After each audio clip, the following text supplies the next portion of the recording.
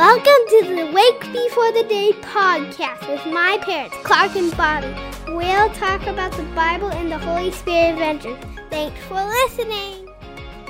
Hey everybody, welcome to your Monday. Thanks for joining us in the studio. Clark and I are here talking about John chapter 8 this morning. Clark, before we get started, Yes. what about, so we've been in John now for a little while. What about the book of John is just like illuminating for you? Like we've talked about this before. We really like the book of John. What like specifically, let's talk about for a couple minutes. I think John is my favorite gospel, and I like the comparing and contrasting that he does between just light and darkness, good and evil, kingdom of this world and the kingdom of God. Yeah, you see that even like in the beginning of this chapter when it says at dawn, like there's little notes and details that John adds in that have to do with light and dark, like you're saying, that kind of offer a little bit different lens as you read it. Yeah. And so that's fun. And it's a different kind of writing because John has no parables.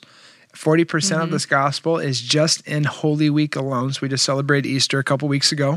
Oh, yeah. And almost half the book is just the final week. Yeah. You know, so that's a lot. That's a lot dedicated to Holy Week. Yeah, I just appreciate that. I mean, it's going to be fun preaching it this year. We're going through the signs of Jesus right now, looking at the miracles that he did. And then in the fall, I'll be preaching on all the I am statements. That's right. Out of John. And so that really sets the Pharisees off when he basically goes back and says, burning bush, I am who I am. He says, I am. And they're like, wait, you're claiming to be God? And he's like, yeah. Yeah. And so that's this fall. Really excited about that. That's good. I love the book, though. You see that? Yeah, we're going to talk about that even here, though. The Pharisees, folks are getting... stinkers. Being stinkers. So the first part of this chapter, you'll notice if you're reading your Bible, it might be italicized. And that's because the earliest manuscripts did not contain these couple of verses. Okay. So when this happens, what historians and the early church fathers would do was look and see what is the content and how does this compare to the rest of the Gospels and Scriptures. Or anything contradictory? Does it line up with who God is and who we are and what it says about heaven and hell and sin and righteousness, all these things. Yeah. But then what's interesting about this pericope is that they found this on like thousands of other manuscripts just a little bit later. And so you'll note that even like in some of the manuscripts of Luke, it's just inserted. They just don't know where to put it. Okay. But it seems very likely that this truly happened. It lines up. There's nothing crazy about it. Yeah. It's just, where are we supposed to put this in the Gospels? Okay. And so John put it here, but that's why it is in italics in your Bible. And I, for one, think it should belong there. I think you can study this and go, this fits. Oh, yeah. It's okay. I think we need to get up in arms about it. But, yeah. Okay. Well, let's break it down then. Let's talk a little bit about what's going on. Cool. What's interesting at this time is there's an Old Testament law that you catch someone in adultery. So you have to catch them in adultery. Don't let your mind wander too far. But you have to have multiple witnesses too. Okay. And when you catch the person in adultery, you have to have both persons who are caught in adultery present when judgment is given.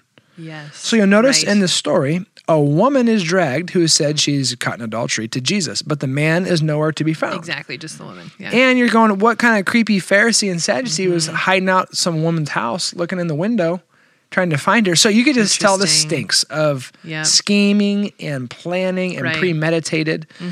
And what's so interesting, though, is as I read this, if you watch the Lent devotionals, this is kind of what I talked about. The Pharisees and Sadducees get Jesus as he's in the temple. They drag him out or her into the area. So you're in the religious worship circle. Yeah. And imagine someone's getting drug in, like a prostitute being drug into your Sunday church service in front of 500 people, whatever it was. Going, she committed adultery. Like, talk about tension. And it being awkward. Like, what are you going to do? Yeah. And so there's Jesus, this woman, and all the religious folks. And in my head, when I envision this, I envision Jesus coming and positioning himself in between the sinful woman and in between the Pharisees and the Sadducees and those who upheld the law. Right. Now, when Jesus bends down to write in the sand with his finger, the Greek word to write is graphene. Okay. But in this text, it is kata graphene. Kata means to go against. So he wrote against something. Okay. Doesn't say what he wrote. But what Jesus tells them is whoever is the first without sin, you can throw the first stone. And then he gets down and katagraphene. He writes against. So my theory, which seems very presentable to me, is that he wrote their sins out in the sand, most likely, starting with the eldest and the most righteous of the Pharisees down to the youngest and most the rookie. And they dropped their stones and they walked away. So, but if you picture it, I envision Jesus like being in between the law and in between the sinful woman. Yeah. Almost like, if you can see me right now, I'm not sure if I fit in the whole frame, like the cross. Like already you see a picture of the gospel of Jesus coming to insert himself to save the sinful person and take the law upon himself. He's not getting rid of it. He's basically saying, I can take this. And then he goes to her after everybody leaves and goes, hey, has anyone here to condemn you? And she's like, no. So he's like, I don't condemn you either. Go and leave your life of sin. Yeah. So that's just this beautiful invitation to all of us that Jesus has inserted himself in between us and the law. Yeah. And said, I have fulfilled all of it for you. I've paid the price that you should have paid. Now there comes responsibility with this free gift, and that's go and live your life of sin no more. Leave it. Go. Follow me. And so that's just a beautiful imagery of Jesus inserting himself in between these two groups of people, saving the day. I don't know if I've ever pictured that. That is really beautiful. Yeah, that's just how I envision it playing out in my head. Yeah.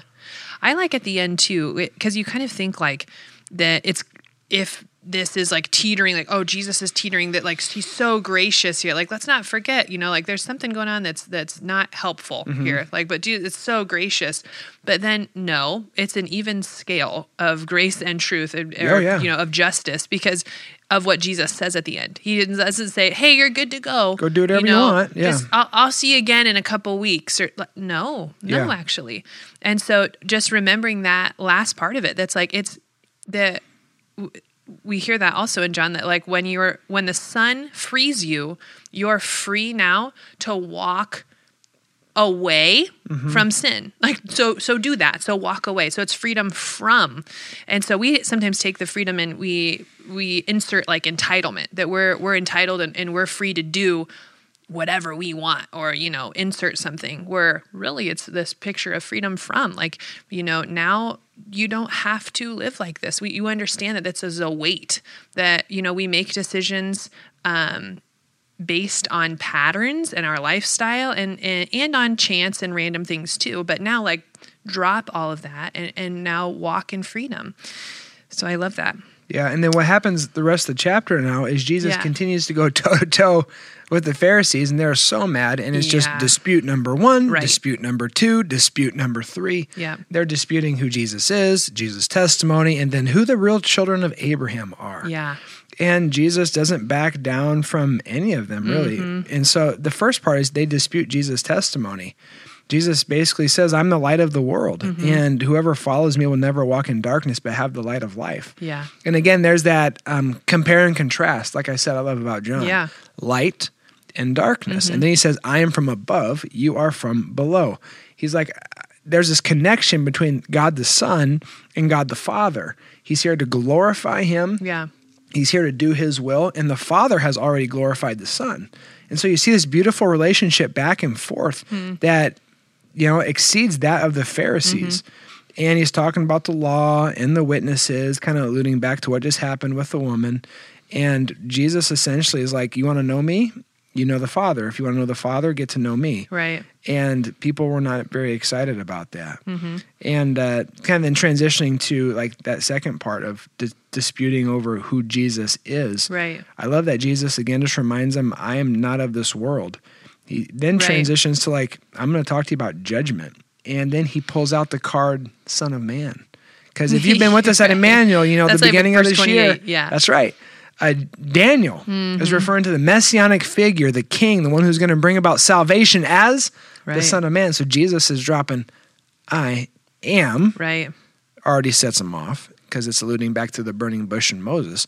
Then he says, I am the Son of Man. So he is alluding to multiple Old Testament passages where he is saying, I am God. And it makes him so angry. One of the little things I love about verse 23, before we move on to the last dispute, is it sounds like this, but he continued, you are from below. This is Jesus. I am from above. You are from this world. I am not from this world. That's one of those things, like I'm just picturing that old song, like in my Father's house, there are many rooms. Yeah. And one of the things too that we talk about with our kids is like why Jesus is the only way is because he's the only one that has done this. Yeah. Like he's the only one that has descended and ascended. He is the only one human ever is coming back. Going to descend again. He has to do that. He has to for judgment, but also because we don't know the way. Yeah. We know the way in him, but so that way we go with him to the house, to his Father's house. Yeah. So the only one. And so that little verse kind of made me laugh that it's like, it actually is kind of just a practical truth to like, we don't know where to go, but in Jesus you do, because he is the way, but also because we're going with him, because he's prepared a place. And so then as the story goes on, that's kind of where there's more division now. It's not just about division with who Jesus is, but now it's who are you? Yeah. Like who are the children of Abraham? He turns it back on them. And it gets ugly. Oh, it does. This might be, after the woman caught in adultery, my next favorite part of the passage. Okay, because I just love what Jesus again says about himself. He said, if you want to know me, the truth will set you free. Yeah. And he says, if you're abiding by the truth, that's going to make you a child of God. Yep. And so some of us think we need to earn it, or we're striving, or we're trying to attain. And Jesus is basically saying, when you repent of your sins, you believe in me. When you cling to the word of God and what is true, right? He said, your positioning in the kingdom, in the supernatural shifts. No longer are you a sinner. Mm-hmm. That's like your title. You're not a sinner. Now you become a son or daughter of God. Yeah. And that's amazing. But it comes back to living life according to the scriptures and the word. They all point to Jesus. Jesus is glorifying the Father. The Father is glorifying Jesus. Jesus gives us the scriptures so that we know the truth. The truth will set us free. We'll become children of God. And this is what he says to them in verse 35, 36, 37. There's a transition that no longer are we a slave to sin. Right. Because a slave has no permanent place in the family. A son or a daughter belongs to it forever. If the Son of Man sets you free, you'll be free indeed. And you'll know then that you're Abraham's descendants. But you are looking for a way to kill me because you have no room for my word.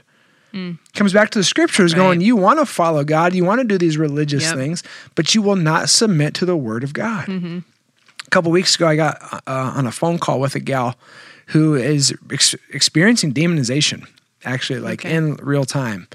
And it's heartbreaking. I told her, usually, spiritual warfare happens under kind of two circumstances. One, it is a devout follower of Jesus who's having a fruitful ministry. Sure. And the target on their back just grows, and Satan's like, I got to take them out because they're causing me problems. On the flip side, it's someone who's in the world that has completely opened themselves up to the kingdom of darkness and is not submitted to the word. There's been no room for the word in their life. And so as I talked to this person, it was interesting because I can see they're torn. They have some worldviews, some political ideologies that I would say are very unbiblical. And I just invited her to consider spending time in the scriptures and allowing God to guide and navigate her healing. But if she doesn't want to do this according to God's word, I had to tell her honestly, don't expect there to be much change in your life. Right. I think you'll continue to be tormented. And it's just interesting because you can see the wheels spinning and you're like, I wonder what it's going to take for someone to repent, surrender, surrender, to yield. Yeah. And that's where I go back to, again, the work of the Spirit. I'm just praying, Holy Spirit, soften her heart, because it looks like in her own power, she can't soften her own heart. Right. And that doesn't all make sense to me, but I know we pray and say, Lord, would you do a miraculous work here on this person's heart? Remove the heart of stone, give her a heart of flesh. Yeah. Because this tormenting is evil stuff. It's dark. But if you can make room for the word of God in your life, you become a child of God. You'll submit yourself to the way of Jesus. Right. And you'll glorify him and he'll glorify you. Yeah. Because you're part of the family of God. Yeah. So, I think that's what ends up happening too, is essentially they kind of part ways, because after this conversation, then Jesus makes more claims about himself when they're like, oh, well, we're actually going to flip it back on you, and you're the one that's demon possessed, and you're the one that's listening to the Father of light. Like, just total 180. Classic, here. yeah. Classic. Accuse someone else of the thing that you're doing. And well, it's so interesting because this chapter, you can just see how you used the analogy like cat and mouse, but it really is like even with the woman and just kind of how it all started. And it's like, there, what's he going to do? Trying to catch him. And then next, like, what's he going to say?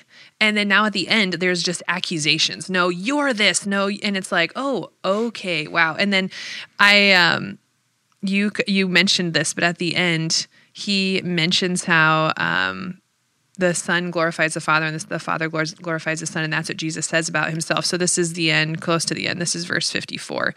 Jesus replied, "If I glorify myself, my glory means nothing. My Father, whom you claim as your God, is the one who glorifies me. Though you do not know him, I know him. Wow. If I said I did not, I would be a liar like you. But I do know him and obey his word." And so that's the entanglement of hearing and doing. That goes back all the way. That's woven throughout Scripture, all the way back through the Old Testament also, is there is a word in Old Testament Scripture that means we receive it as hearing, but really the definition is entangled with doing. I can't think of what it is right now. It's not shalom. No, it's the Old Testament word. Oh, from the Shema? Shema. Yeah. Okay. And so back in Deuteronomy 6, it's the same type of imagery that's like when we hear, we do. There isn't a separation. And so I love that Jesus brings that up. It's not a separation between me and the Father, and there's not a separation between hearing and doing. If you're in Christ, then you are living in Christ. And there's no condemnation, but there's conviction sometimes when we have to shift and pivot or repent or there needs repairing somewhere. But the relationship and the mutual leaning on each other of hearing and doing is there, and it's present in your life in Christ. And so it kind of ends, it ends prickly. I'll say this still. So this is the very end. "Very truly I tell you," Jesus answered, "before Abraham was born, I am."